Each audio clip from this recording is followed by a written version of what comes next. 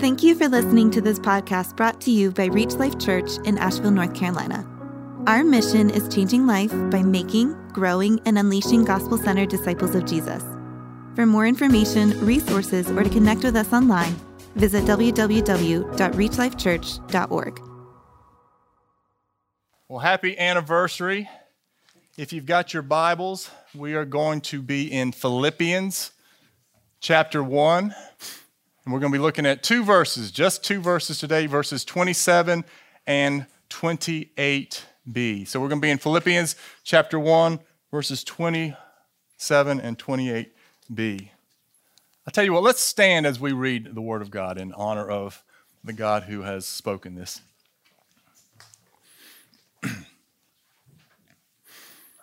Only let your manner of life be worthy of the gospel, so that whether I come and see you or am absent, I may hear of you that you are standing firm in one spirit, with one mind, striving side by side for the faith of the gospel, and not frightened in anything by your opponents. Let's pray. Father, we praise you again. We have been able to come together week after week for the past 4 years, and you have proven yourself to be faithful, just as we sang just a second ago. Great is your faithfulness. Lord, you've never left us in the past. You've never forsaken us. You've always been with us, and you always will be. So I ask that this morning, as we are reminded of your faithfulness, that you would strengthen us, that you would unite us together as one people under the name of Jesus, in the Spirit of Christ. I ask that you would help us to fearlessly defend and advance the gospel. And Lord, your word is powerful, so I pray that you would, by your Spirit, cause it to do what you desire it to do in our hearts. Help us to have ears to hear and transform us this morning by your word. We pray this in Jesus' name. Amen. Amen. Well, good morning. With this week marking our 4-year anniversary, I spent a little bit of time kind of looking back over the past 4 years and reminiscing. And you got to be careful when you look back, don't you? Because if you're not careful, you could get stuck in the past. But it is good from time to time to look back at where God has brought us from, to look back and see how God has been faithful in our joys and in our sorrows. And one of the questions that I've been asking myself, and I want you to ask yourself this morning, think back to 2016. Where were you in 2016? What was going on in your world? There's a lot of things that I had forgotten about that were going on in 2016 on October 23rd when we launched. Number one is I forgot that Barack Obama was still the president. And just a couple of weeks later, Donald Trump literally shocked the world in one of the most significant presidential upsets in history. In 2016, the top box office movie, you know what it was? I couldn't believe this. Finding Dory. Okay, obviously I didn't watch it. Followed by Rogue One, and Captain America came in third. 108 years before 2016, the Cubs won the World Series, and they won it again. Michael Phelps again captured gold in Rio during the Summer Olympics. You'll remember the Summer Olympics were 4 years ago. Brad and Angelina broke up. The housing market was beginning to rebound, and you might remember that well-known individuals like Fidel Castro, Princess Leia, also known as Carrie Fisher, Prince, Muhammad Ali, Nancy Reagan, and Arnold Palmer all died in 2016 and entered into eternity. And one thing I had forgotten is that in 2016, Kobe Bryant retired from the NBA. And that's an amazing thing to think back to where we are today. But one of the most amazing and significant things that I think about when I think about 2016 is I've come to the realization that, you know what? Most of us did not know each other 4 years ago. That's pretty amazing that God in his kindness, his loving kindness and his loving providence has brought us together at this time in this point of history to be a local body, a local church here in Asheville, North Carolina. And we have come together to enjoy and to share the good news of Jesus Christ with one another and to the world and to live on mission in community with one another. And you know, like I said earlier, a lot has changed since 2016, but there's one thing that hasn't, and that's our God. Our God has not changed. He has stayed constant. He has not wavered, and he has a mission. And that mission is the same yesterday as it is today. And we have a mission statement that we have for our church that we have hope will reflect his mission. And I want you to look up at the screen and read it with me. Changing life by being, making, growing, and unleashing gospel-centered disciples of Jesus. Now, if you've been with us from the beginning, you realize that there's a word that's been added to that mission statement, which is, what's the word? Being. But actually, it's always been in there. It's just been implied. Because we're not called to make, grow, and unleash something that we're not. So the first thing you have to make sure is that you're being a disciple of Jesus. And that's been our mission from the beginning. That's been God's mission from the beginning. And that's what our mission needs to be as we continue to move forward as a church. But going back to the question about where were you 4 years ago compared to where you are today, let me ask you this. Are you in the same place? Or, as a disciple of Jesus, have you grown? And what I mean by that is, are you more passionate about the gospel? Have you grown in your understanding of a deeper knowledge of what Jesus has done, what God has done? Have you become a more mature disciple compared to who you were back in 2016? Well, the answer to that, the truth of this answer actually depends on a statement I want Georgiana to put up on the screen. We are who we are today because of the collective choices we made yesterday. I'm going to read that again. We are who we are today because of the collective choices that we made yesterday. In other words, this is a biblical principle. You reap what you what? You reap what you sow. So we're reaping today in 2020. You're reaping today in 2020 whatever you sowed back in 2016. And if the Lord should tarry, I have been asking myself this question as a disciple and as a pastor of Reach Life Church. Where do we want to be as a church, as individuals, as the collective body of the church in 4 years if the Lord should tarry? And the next question is, what do we need to do to get there if we're going to be what we want to be in the future? Well, in today's passage, the Apostle Paul in Philippians shares with us the answer to that question. He gives us these mile markers in our passage to help us determine if we are on the right path, if we're heading in the right direction. And when Paul wrote this epistle, when he wrote this letter to the church, it's important to understand that he was in a Roman prison. He had been arrested and was in a prison, and it's extremely clear if you read from chapter 1, well, actually the whole book, but if you start in chapter 1, it's very clear that he missed the church. He missed being able to physically be with the church. And for the first half of the letter, he says things like this. He says, you know what, every single time you enter my mind, I thank God for you. It causes me to thank God for you. In verse 7 of chapter 1, he says, I hold you in my heart. And then in verse 8, he says, for God is my witness. Now, when you say for God is my witness, what are you saying? I'm not lying.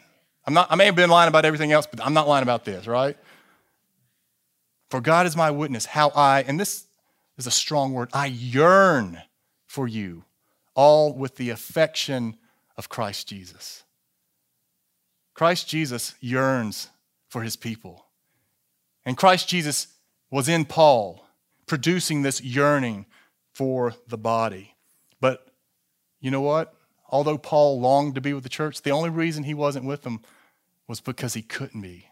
And he wrote this letter in order not only to express his affections, but also to show them how they should be living in light of the gospel as a church. So, as we are seeking to answer the question, what kind of disciples, what kind of church do we want to be in 4 years if the Lord tarries and allows us to be alive?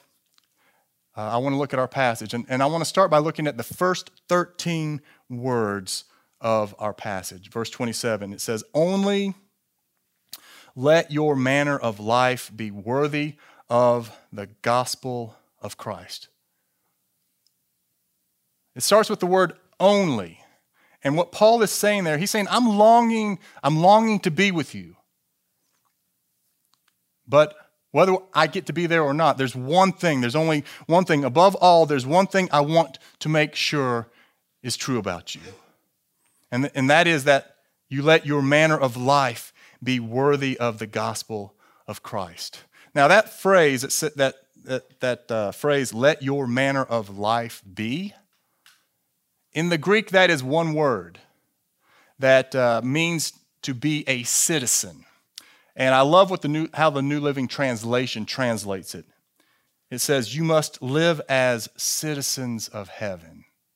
That's what Paul is trying to convey in this, in using that word. And he's wanting us to think in terms of citizenship.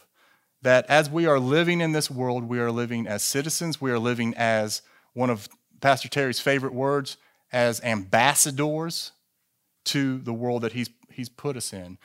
How? In a manner that is worthy or suitable of the gospel of Christ. So we are to, at the very beginning of verse 27, he's showing us that as we're living, we should be living in a way that shows what the kingdom of heaven looks like, how the kingdom of heaven's citizens live.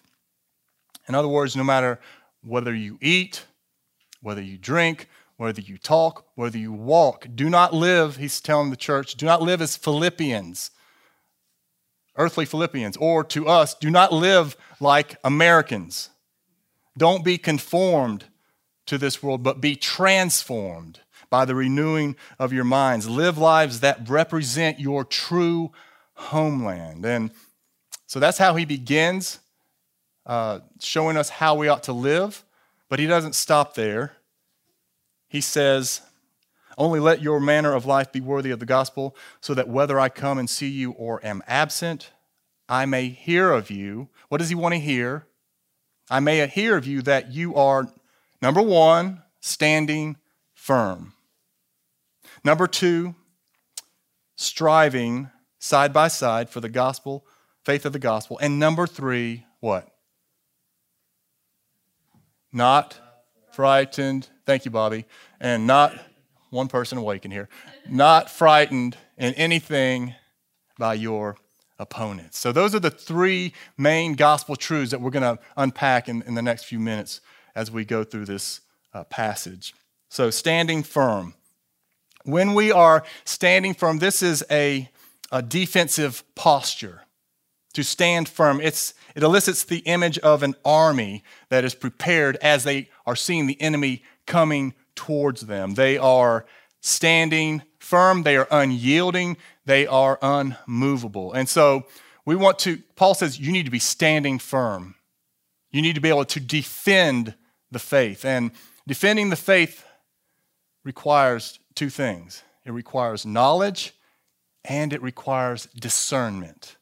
Knowledge and discernment. Now, if you look at Philippians 1, verse 9, just a few verses up, Paul says, and it is my prayer that your love may abound more and more with knowledge and all discernment. And you know, every week when we come together and we sing the gospel and we talk with one another, one of the biggest things that we want to do is we want to make opening God's word and expositing it or bringing out the truth that is in God's word. We want to come together and be able to make that one of our top priorities in order that we might be able to defend the truth. And one of our goals is to make it clear and to make it simple to be understood. Why?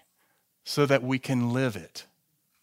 So what we're doing right now is we are coming together to stand firm in the truth. We're also doing this, Steve mentioned this earlier about our MCs. During our MCs, we have been taking the time to look at cults and the false gospels that they preach.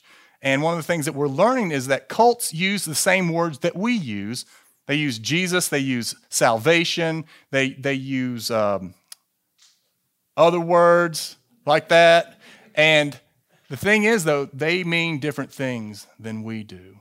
But the only way that we know this is if we are in the Word of God and we are learning with more knowledge and discernment.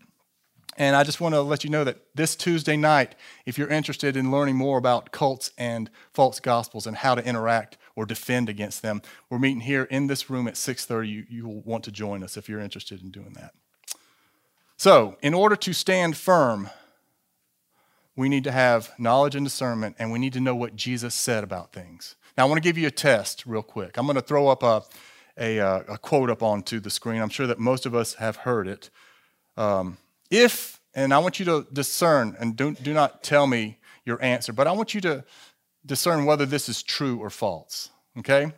If you do not first learn to love yourself, you will not be able to love others. How many of you have ever heard this before? If you don't learn how to, you got to learn how to love yourself if you're going to learn how to love others. That's something that I've heard probably my whole life. And what I did was I was like, who said that?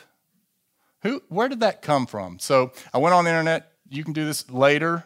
Find out. There's 3 people that said this. Now, this is not only these 3 people, but a comedian, a monk, a Buddhist monk, and a prosperity gospel preacher said this. Lucille Ball, the Dalai Lama, and the Dalai Lama, and Joel Osteen. Now, just because they said this does not make it false.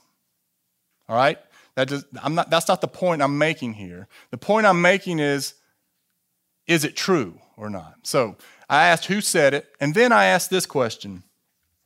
Did Jesus say this?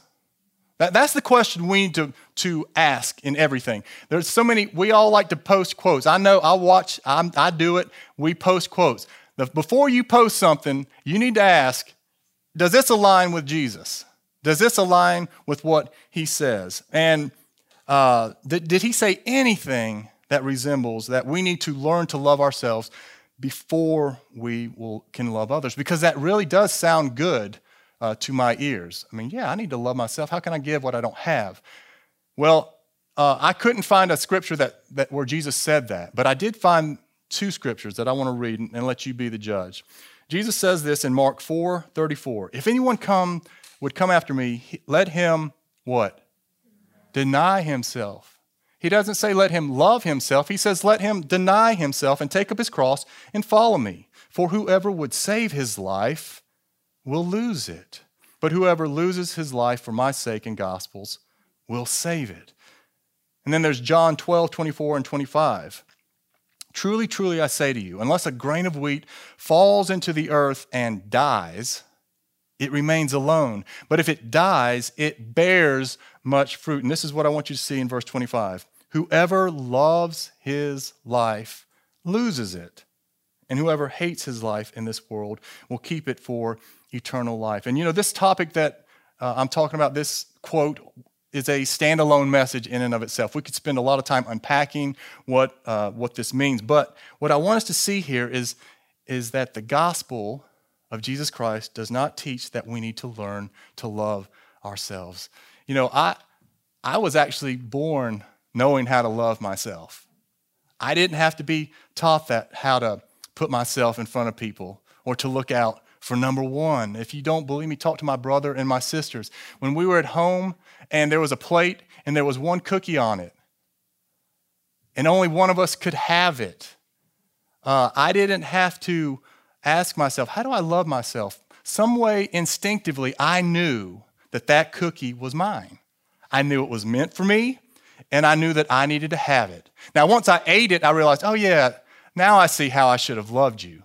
But then it was too late. So my point is that I don't have to learn to love myself. And the gospel teaches that Jesus came actually because we love ourselves more than we love God, and we love ourselves more than we love one another. And so Jesus, the gospel actually teaches that Jesus came to set us free from ourselves. How? Through his love for us understanding his love for us. And as we receive his love, we are no longer needy to love ourselves. We are loved by Christ. And so what the gospel teaches is to do unto others as Christ has done for you. Love with the love that you have been loved for. And I'm just using that as one example of how we need to know the Word of God in order to defend the faith. And the point that Paul is making is that as we are seeking to live lives that are worthy of the gospel, we have to grow in that ability. And we're going to need to grow in our ability to defend the faith. So number one, Paul says, stand firm. Number two, he says, striving side by side for the faith of the gospel. Now, standing firm is defending the fort. Standing firm is defending the castle. And striving is expanding the borders of the kingdom of Jesus. So you could look at standing firm as being defense and striving as what? Offense. That is the offensive of the kingdom of God. And guess what that means? That means you have to leave the castle. That means we have to go out and get engaged with the culture. And let me ask you a question. How many of you guys have ever been in full-time ministry? All right, we're getting better here. All right, good. Every hand, it's got to go up eventually that, hey, wherever God has planted me, I'm an ambassador. I am in full-time ministry. So we have to leave the fort, come to the fort, get filled, go out from the fort, and have hand-to-hand combat. Expressing truth in love, getting out of our comfort zones, building relationships. Building relationships. Let me say that again. Building relationships. The gospel is relational. We want our church to be, God wants our church to be relational. So we want to be a relational church. And that's hard. That's difficult to build relationships with people because, number one, I know to some degree how difficult I am to be around. Sometimes I don't want to be around me. And so to be around one another, we have to be sinners around sinners who have understood we have been forgiven, we've been loved by Christ. But striving means that we got to get out of our comfort zone and learn to engage. And want to throw another advertisement out that if you are wanting to grow and sharpen your skills in this area and learn how to graciously and confidently and humbly build relationships, have conversations with those who have yet to come to know Christ, I want to encourage you to come here on Thursday nights because we're going to be meeting here in this room and going through a tactics course that is designed to help us to learn how to engage with others in love and in wisdom. All right, so number one, Paul says stand firm. Number two, he says strive side by side for the faith of the gospel. And number three, in verse 28, he says, and not frightened in anything by your opponents. Now, I don't know if you've noticed this, but over the past few years, the culture that we live in has become increasingly hostile. Have you noticed this? It's become increasingly hostile towards God, towards the gospel, towards Jesus. And, all my life I grew up in the church, and all my life I grew up hearing, one day you could suffer physically for walking with Christ, just like they did in the Bible. And I've heard that my whole life.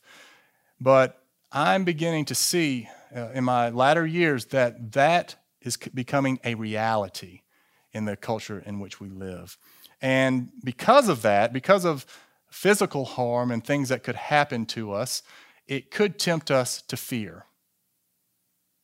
But you know what Paul says? Don't give in to that fear. Don't be afraid or frightened by your opponents. Now, why does he say that?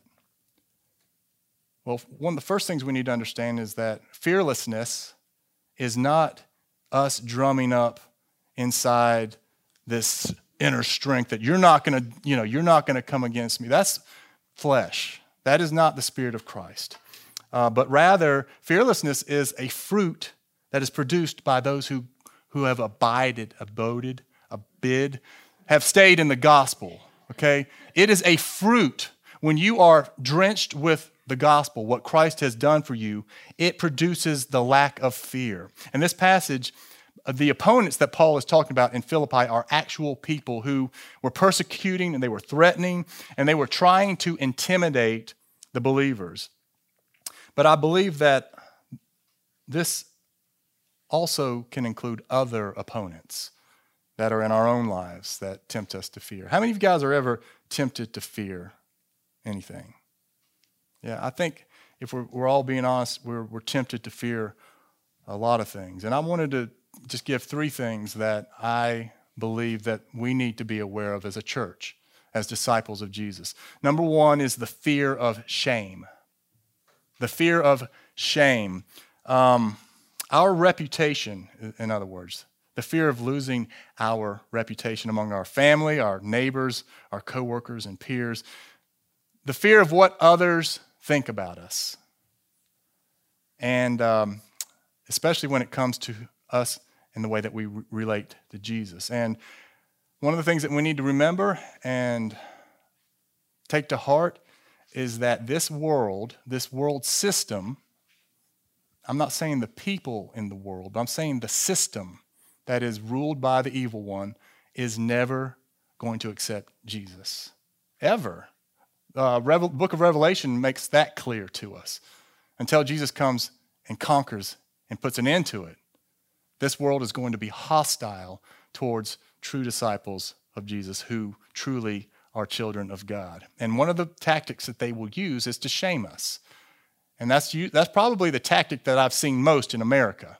It's not the physical one, it's who I am, my identity. And Jesus says in Luke 9:26, he says, what does it profit a man if he gains the whole world?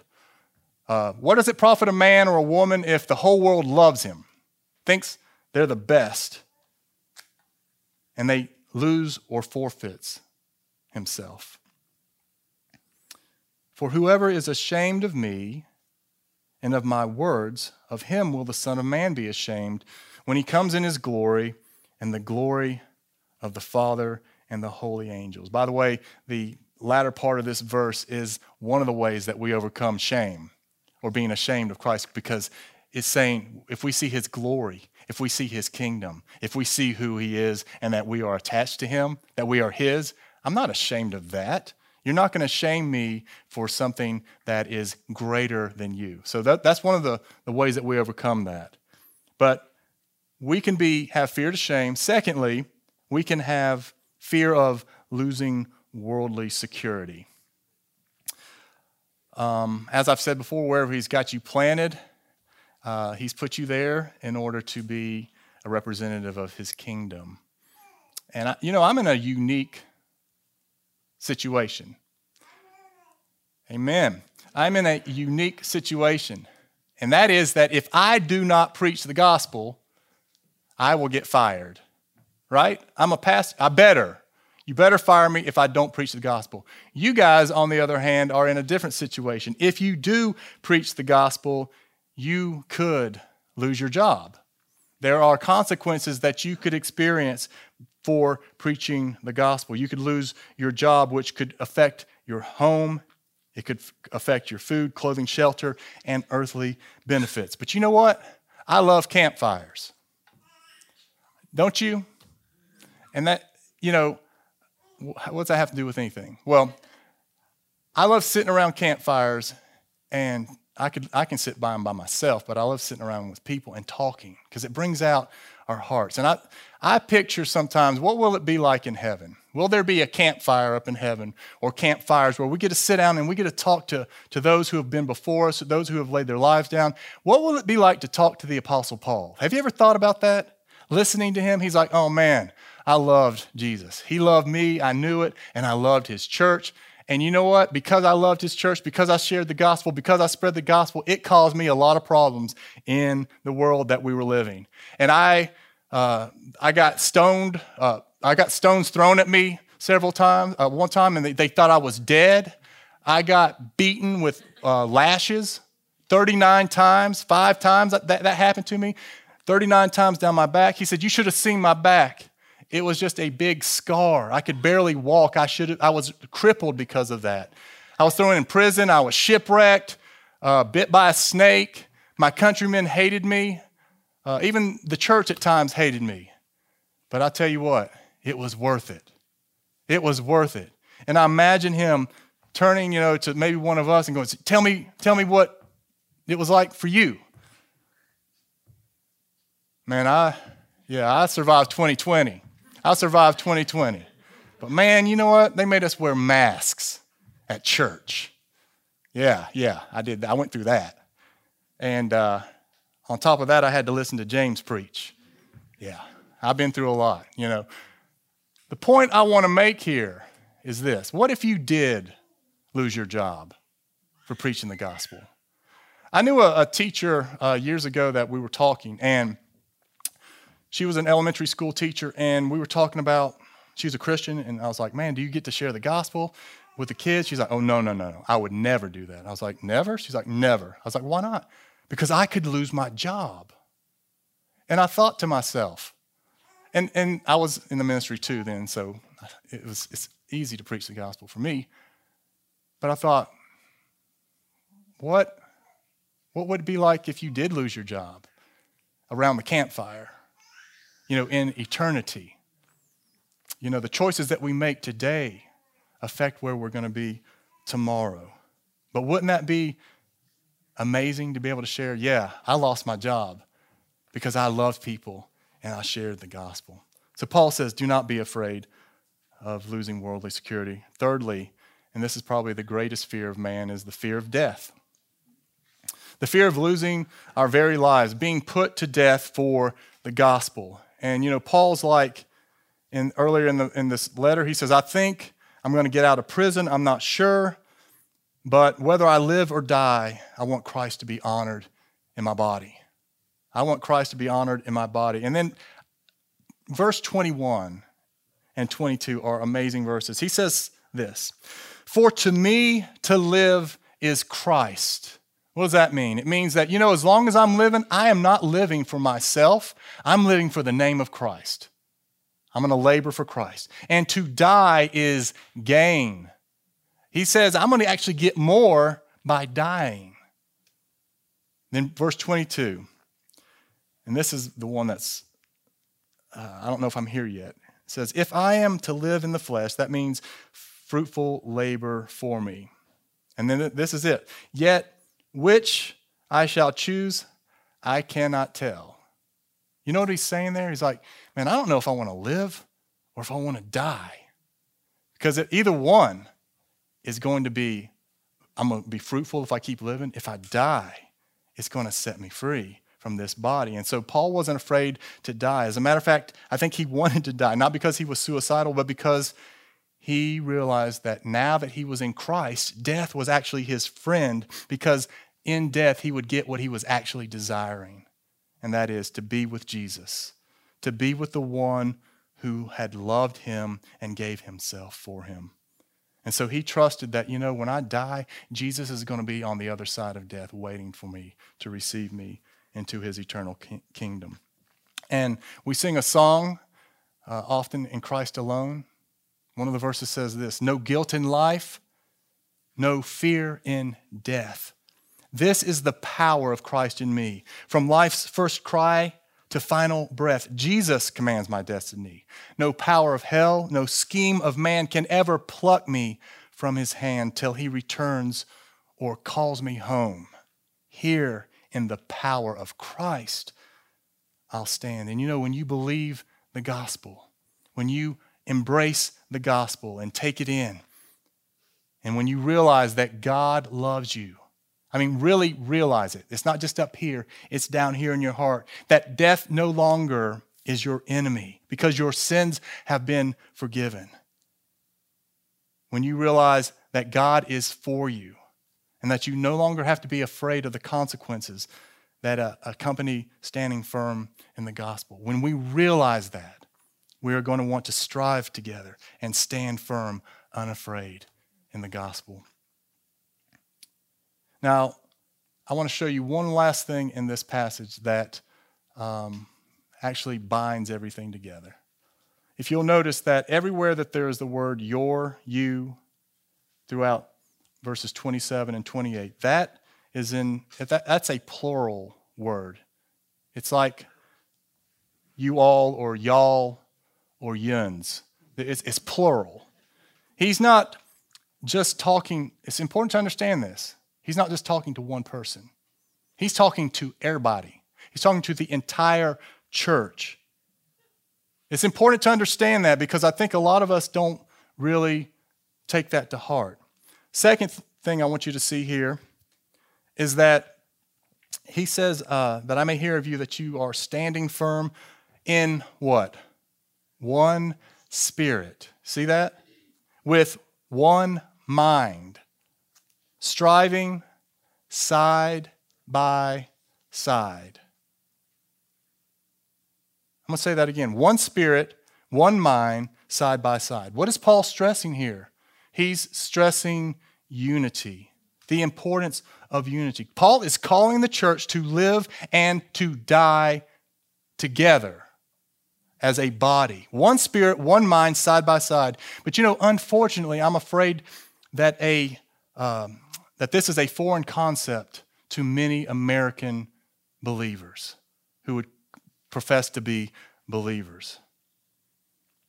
And we live in a culture where everyone is claiming freedom, everyone's claiming independence, but I'm afraid that the church has in many ways adopted an unbiblical, worldly mindset. And this is the mindset, and I want you to hear my heart because it really, I'm heavy for this, especially, I've been heavy for this for years, but it's, especially with this year, it's really shown this to be true. But that somehow you can be a healthy disciple of Jesus and be disconnected from the body without making unity and fellowship a top priority. An example is when the body of Christ gathers together. Many have taken the mindset that that is an optional thing to do.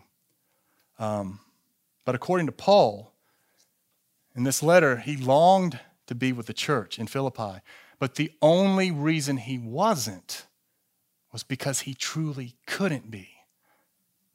He wasn't making excuses.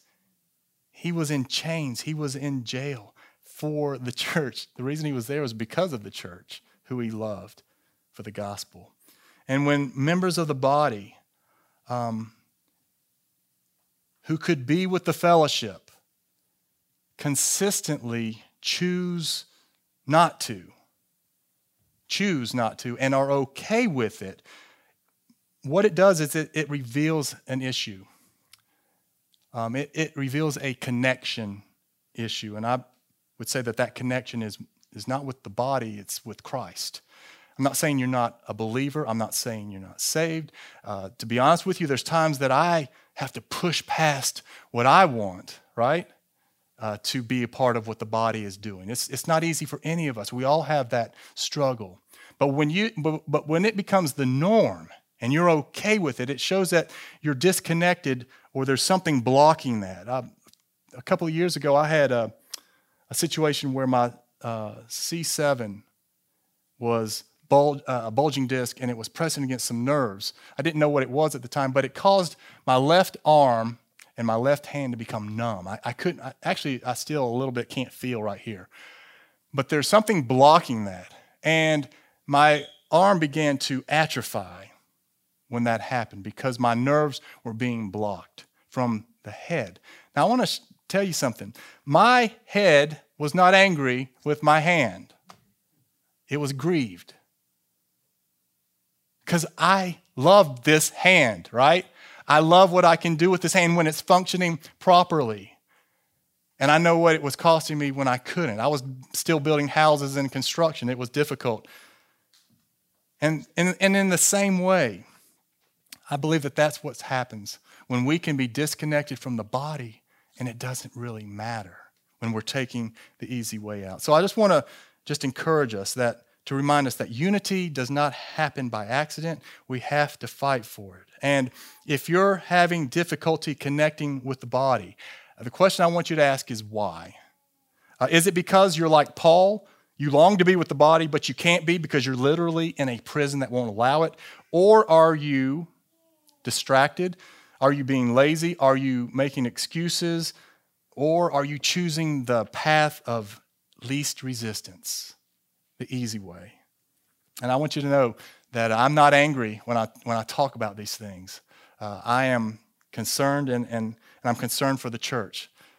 In America, I'm concerned for our church that we would be a body that values the unity that Paul talks about in this passage. And I want you to know that I'm praying for our body, that we would realize that we need each other.